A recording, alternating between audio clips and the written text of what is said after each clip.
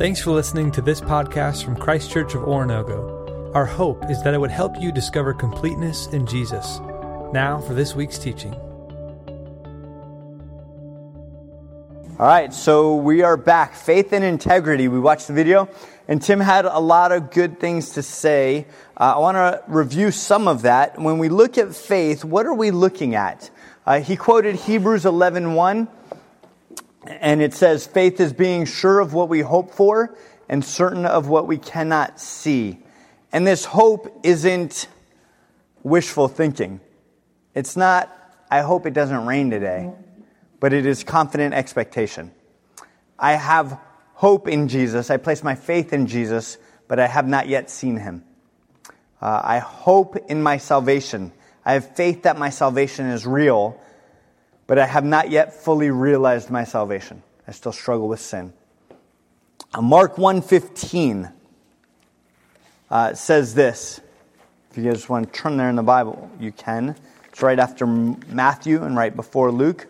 Mark 1:15 says this. Jesus says, "The time has come, the kingdom is near. Repent and believe the good news." And this faith, Tim said, isn't general, right? It's not, I believe in God, but it is specific. And that is something that's very important. It is believing what God says about whatever situation I'm in, right? So maybe a temptation comes to, let's be ridiculous, steal something, right? Do I believe that stealing this thing will give me greater value or help me be more secure? Or do I believe that I have value because God loves me? Do I believe that I am secure because he holds me? Those are the things we have to wrestle with in every situation. So faith then isn't just this general I believe in God, but a specific I believe and can trust God in everything that he says. I may feel unloved, but I believe that God says nothing can separate you from my love. So to have faith is to believe God in all of these things, that he exists and that he rewards those who believe in him. So do we trust God? And how do we help our children grow in faith and to trust God? Logan and I were with a guy named Nate this morning, and I said, there's nothing better. We were actually talking about faith this morning. There's nothing better than to educate your child in faith than to say things like, how many of you have kids that are 7 or younger? Like a lot of us, right? They trust you with anything, right? The stuff they don't want to do. I don't want to go out in the rain, Daddy. It's okay. I'll cover you. We can go. You can trust me. So you can use those teachable moments to go, remember how you trusted me when we had to go to the car and it was raining and you didn't want to go, but you trusted me and it was fine? That's the trust we can have in God. That no matter what, he's with us. So how do we help our children grow in this? First and foremost, remembering, as we said last week, the number one way kids spell love is T-I-M-E. But also, there's two things that we need to do. Do you guys remember kindergarten? Yeah? What was barely? For some of us, it was so old. Remember nap time. Peter's favorite subject was nap time. What was your favorite subject in kindergarten? Lunch, right? Excellent. Someone else mentioned something? Recess, right? Everyone's like break time. Mine was show and tell, right? I loved being able to bring something in and show people what it was and then tell them all about it. And you guys are familiar. We've done a matrix like this a couple of times with Grace and Truth. You remember that we did that last week. And we'll use this because it's simple to communicate what we're talking about. So what happens, faith, we're talking about faith. What happens when we never show our faith and we never talk about our faith? People shaking their heads, which means nothing happens, right? And I want to come over here real quick. what happens if you're telling everybody about your faith, but you never show them? And in fact, Tim says, maybe you're not even landing in the area code of what you're telling them. And so if you're landing outside of what you're saying we should be doing, there's a lot of tell, but not a lot of show. Sometimes what we get criticized and accused of is being hypocritical, right? Hypocrites. Because that's what happens when you tell and you don't show. And there's some of you may have heard this saying that, hey, you don't have to tell them about Jesus. Just show them. Just show the love of God. And that's a nice sentiment. And there's this quote that is attributed to some famous man of faith that I don't know if he ever said it or not, but it goes something like this: preach the gospel wherever you go, and when necessary, use words. And I would argue it is always necessary to use words. Because if you show but don't tell, it leaves people confused and wondering.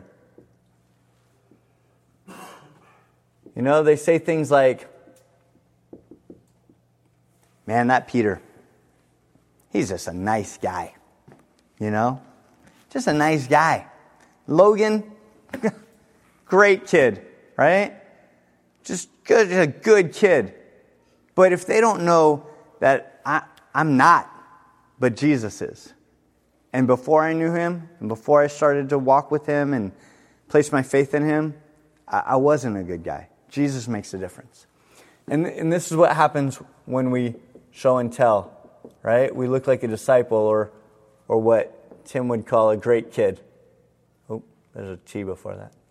A great kid, right? So we always want to show and tell. And I want to invite Peter up to talk about this a little bit and just the rationale for action when we talk about showing and telling. When Scooty and I were talking about this, I thought that this matrix is a really great way to discuss what happens within our families and then give you a little bit of research. Research indicates that children need to know why we do what we do, and they actually settle down when you open up and explain the dots, if you will, the way that we move through our own behavior. So when you have a child who is struggling with something, let me just give you this example. There were times that our kids would just lie. And we gave them opportunities to tell the truth. We didn't want to catch them lying to us, again, about lying. And so I just expected that my children would lie from time to time. They don't want to get in trouble. They're children. And so I just expected typical behavioral issues out of them. And when that occurred, what I really wanted them to know was telling the truth was better than lying. So when I caught them in a lie, I would bring them to me and I would just sit down and I would talk with them and say, now I want you to really think about this because I know that you are not telling me the whole truth. And I want to give you the opportunity to tell me the whole truth because I already know more than what you think that I do. So I'm going to let you think about this. In another minute or so, I'm going to come back and I would like to have the whole truth. When I would come back, sometimes they would tell me the truth, and sometimes they were absolutely sure that what they were telling me was the whole truth and nothing but the truth, so help you God. Now, what I have come to learn, just on a side note, is that children don't remember things accurately when they're scared. And so I have a lot of grace for them, but I just will then sit down with them, and I will go through what actually happened and say, this is what happened, isn't it? And I would wait for them to nod their heads yes. And then we would talk about what we needed to do as a result of them telling the truth. But then I would take it one step further and I would say, God never lies to us, which is why I'm having this conversation with you. God doesn't lie. I'm not going to lie to you, and you should not lie. Because when you lie, it hurts relationships. Because relationships are based on trust. And trust means that when you tell me something, I believe that you're telling me what I need to know, and you're telling me the truth. And that's really, really important for you to be a friend, for me to trust you so that I can give you privileges, and for you to know that I am trying to be the best parent that I can be. And so when you tie characteristics to God, when you tie them to relationships, when you help them to figure out why it is that when people lie to them, they get their feelings hurt, it's because it hurts relationships, your children become much better consumers of faith and society and relationships. And I just want to give a great big, shout out on the show and tell, which is a great way to talk about that. For us is I want to show you my faith, that I am trustworthy, but I also want to tell you why I am trustworthy and why trustworthiness really works. And if and when I am not trustworthy or I haven't given you all the information, then I need to come back to you to say, oh, I forgot, I needed to tell you this, and I'm sorry. And I want you to know that I'm now apologizing to you. God doesn't need to apologize, but I need to apologize because I don't always get everything right. And I have found that when I've gone back to apologize to my children, they have always accepted it, and then they relax again because they know that I don't want to do something that harms them. And it just keeps me on my toes. So when you're looking at this, I do want to say, when you're thinking about this next week, are there rationales, are there telling that you need to do so that your children really internalize what it is that you're trying to talk to them about? Remember, they'll know it before they can do it, but they have to know it so they can do it. Excellent. Thank you so much, Peter. So we're going to come back to faith towards the end of class, but let's talk about integrity for a moment. What is integrity? Integrity seems to be this word that's thrown around a lot, but let's define it a little bit. Integrity is who you are and what you do when no one is around and looking. If my motivation for doing good things is only because people are around, then that's no bueno. And that's why behavior modification doesn't work, right? Because if all I'm doing is telling my child, hey, this is what you need to do, this is what you need to do, this is what you need to do, then they'll only do that when there are consequences if they don't. And so we end up raising a bunch of Eddie Haskells. That might be an old reference, but if you don't remember Eddie Haskell, look up Leave It to Beaver. He was the kid that was like, hi, Mrs. Cleaver, hi, Mr. Cleaver. But when mom and dad were gone, he was a knucklehead, right? So if we're only doing things that correct behavior in our behavior modification, then we'll end up with Eddie Haskells. But if we really, truly get into a child and build character into their heart, this is the core of who they are, then this is what they'll do. Why does a dog bark? Because it's a dog, right? Why do we love? Because we're Christian, right? And so that's why we're starting with faith. Because faith is the foundation for character. And our faith in Jesus is where this character comes from. Because in and of ourselves, we're not charactered people. But God, through the Spirit, gives us love and joy, peace, patience, kindness, goodness, gentleness, faithfulness, and self-control. And so as we talk about integrity, I want to look at this subject that Tim referred to when he said, it's really interesting that in order for there to be freedom, there have to be confines. And I want to explore that a little bit. So let's look at Genesis 2:16. First book of the Bible, chapter 2, verse 16. These are actually the first words in the Bible recorded from God to man, which is fascinating to me.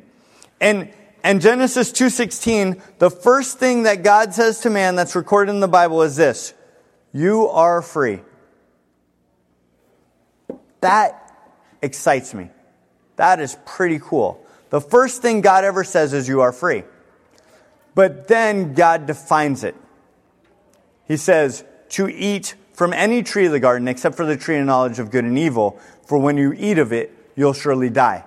See, freedom was never about doing whatever we want, whenever we want, however we want, wherever we want, wherever we want, with whomever we want.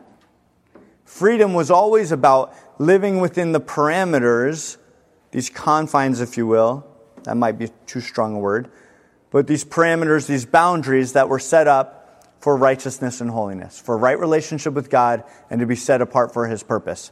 And so when we live within those boundaries, we have freedom because we're living in integrity, with integrity. Make sense? Excellent. So again, if this is something that we want to give to our children and encourage our children with, then how do we do that? First and foremost, again, time. The more they see you, like Peter was talking about, being a person of integrity, doing what you say you're going to do, then it's important. One of the things that I was mindful of was not promising my kids time if I wasn't going to have time. But then I would be poor in always using this word maybe. Like, hey, Dad, can we do that? Oh, maybe. But then they started to think that maybe meant no. And that's no good.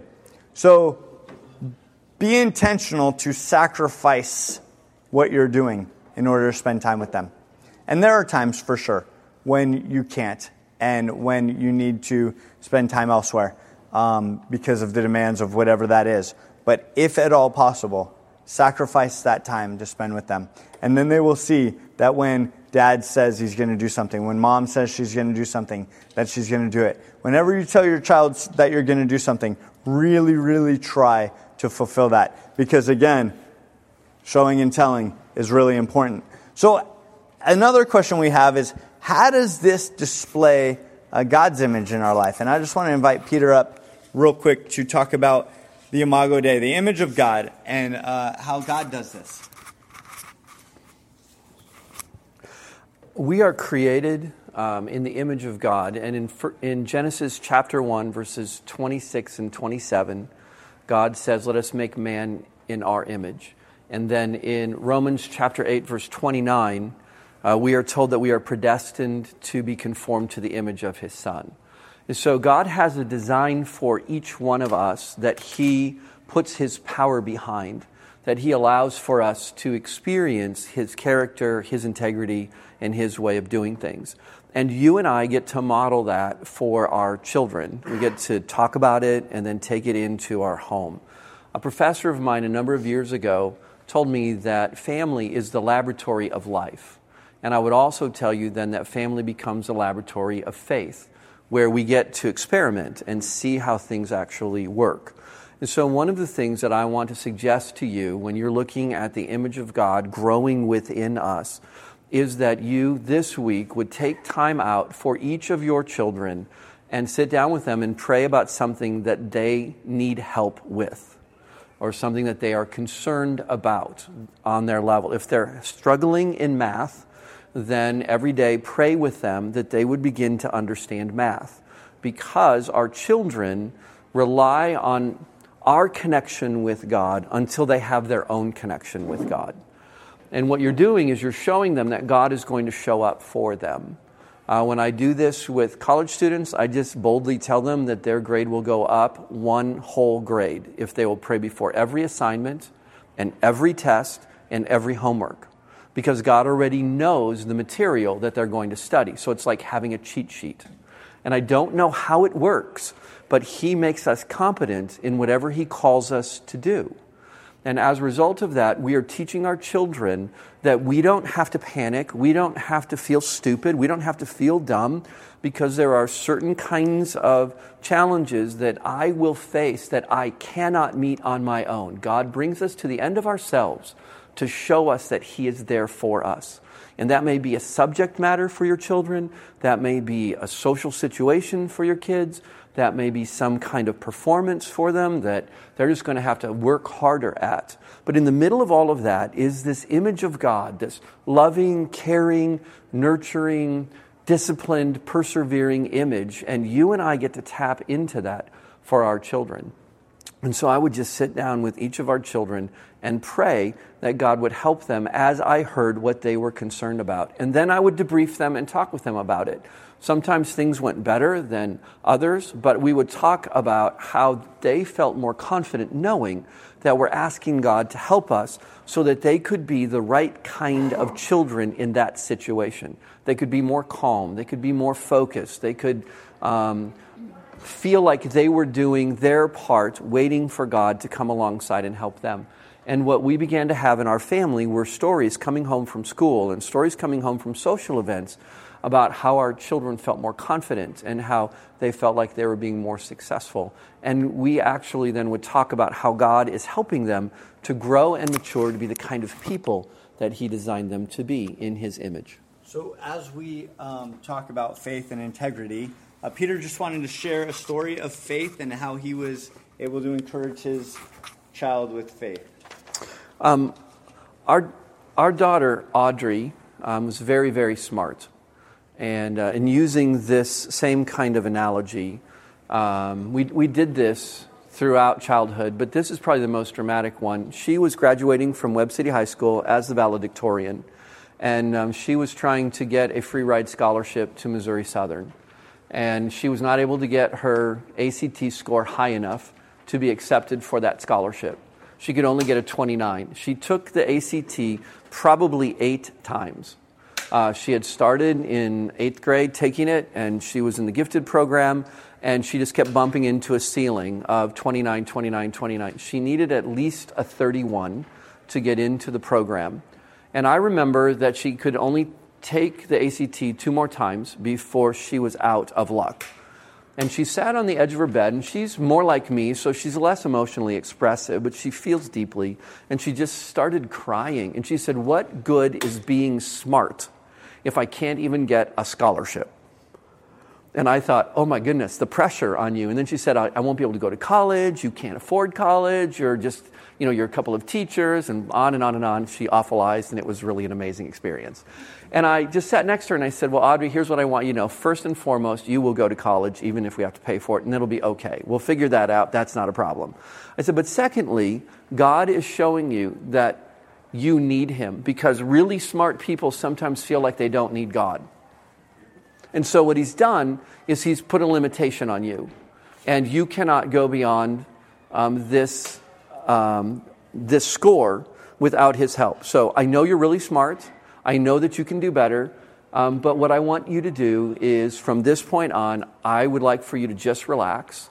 And I want for us to pray that God will help you to live up to your potential, and that the next score that you get will be what you are capable of doing with His help. And then I don't want you to worry about it. And if you still don't get it, then I will pay for you to go to ACT school again and learn all the little tricks and trades, and then maybe, we'll do the same thing. I said, but I'm pretty sure that after we do this, God will show up.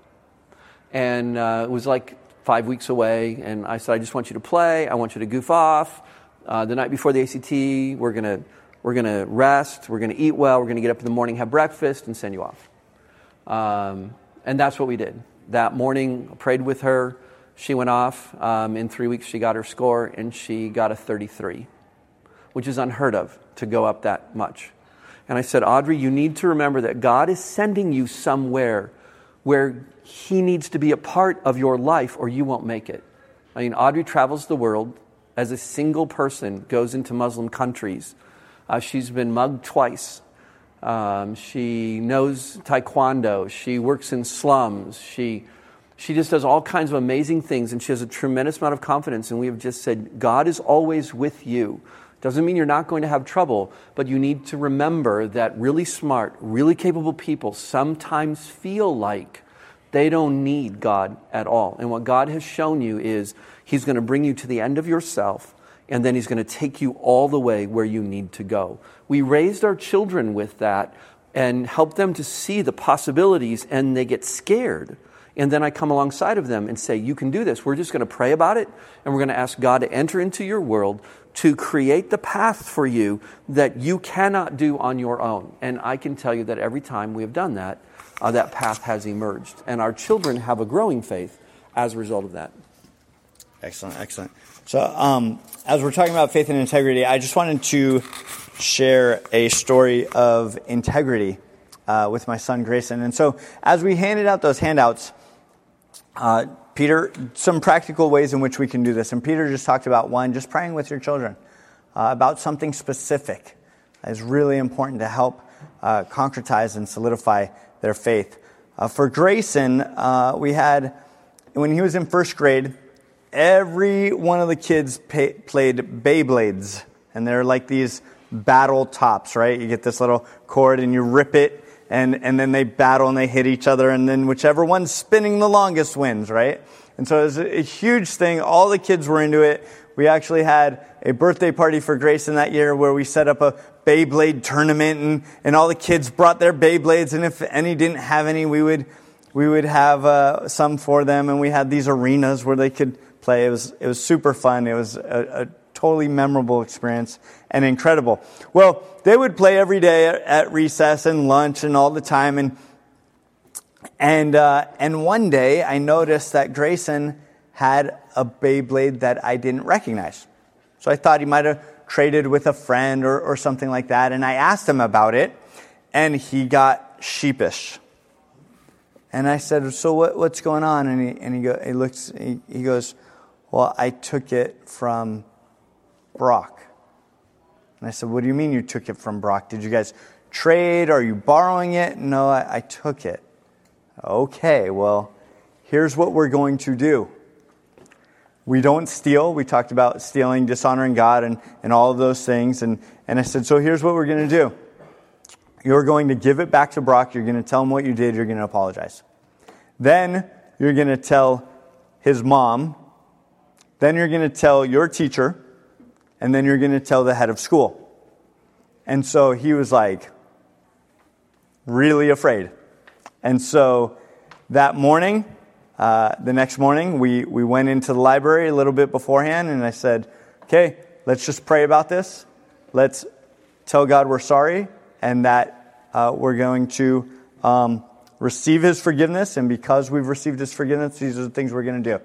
So he went in, and he told Brock, and he was like, "Oh, it's okay," and all that stuff, and they shook hands, and then he went to Brock's mom, who was a teacher there, and told her, and it was really interesting because she wanted to make excuses. "Oh, he's just in first grade," and all those things. And we just, affirmed the fact that he knows right from wrong, and this was a wrong thing, and he's sorry he did this. And then went to his teacher, and she did the same thing. "Oh, it's okay, he's just in first grade." And it was like, "No, And so we affirmed again, and then we went to the head of school, and the head of school was fantastic. I mean, she did a great job with just let him know that that's against the school's honor code and so on and so forth, but that she appreciated him coming to her.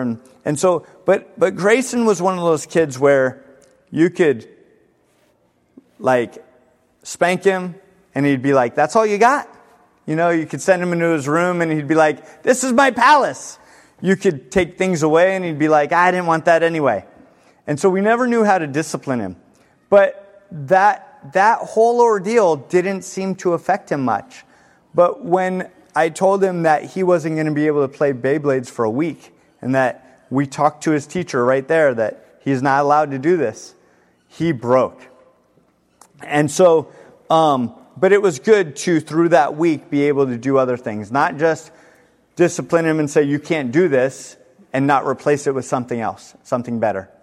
So we were able to do that. So Peter and I just wanted to talk about some practical ways that we can see our children through these things, help them to establish faith. And so I just want to read through some of those things and leave you with this encouragement. As you read through these practical ways in which you can instill faith into your children and integrity into your children, think about which one really stands out to you out of these. So with faith, you can do a Bible study at dinner, or just read the Bible out in the open where they can see you. Have them pray at meals and bedtime. Tell them your testimony. We did a little bit of that today, and I know it was super quick, but maybe you want to elaborate on that. I'm sure there's a lot more of the story that we weren't able to get to today. What if you have them tell you their testimony? What has their journey in the Lord been like so far? Telling about a time that you've shared your testimony, or have them share a time when they've shared their testimony. Reminisce about answered prayers. Remember when we prayed for this, and remember what God did. Pray for someone you know who is sick or doesn't know the Lord. We mentioned teachable moments, and then reminding them who they are as they head off to school. This is who we are, that we love people, that we care for people, that we're kind and polite and nice, because Jesus loves and cares for people and is kind and polite and nice. Integrity. Peter mentioned apologizing when he'd wronged his children. I think that's an incredible thing. As we talk about repentance in our faith, that is the one thing that we get to model that Jesus never got to model. He talked about it, but since he never sinned, he never got to model it. But we do. We get to model that. Send them into the store with more money than they need to make the purchase, and see if they come back to you with change. Dads, never let your children be rude, unloving, or disrespectful to their mom. I remember when Grayson was probably 10-ish a few years ago, he got a little lippy with his mom, and I got right in his face. And I said, "Are you talking to my wife like that?" And he just buckled. But sometimes you need to, put the fear of God into him, to let him know, like, these are things we do and these are things we do not do. Give them responsibility to be done without supervision, and then see how they did it, and talk to them about it. Load the dishes, and then they're just half done, and they're caked on with food. Like, did you do a good job or not? And then again, teachable moments, reminding them who we are as we head off to school. I'm going to pray. We're definitely past time, and I just want to encourage you. Pick one or two of these items throughout the week. Practice them. And next week we can share about that. Father, thank you again that you are a God who gives us faith. And we place all of our faith in you.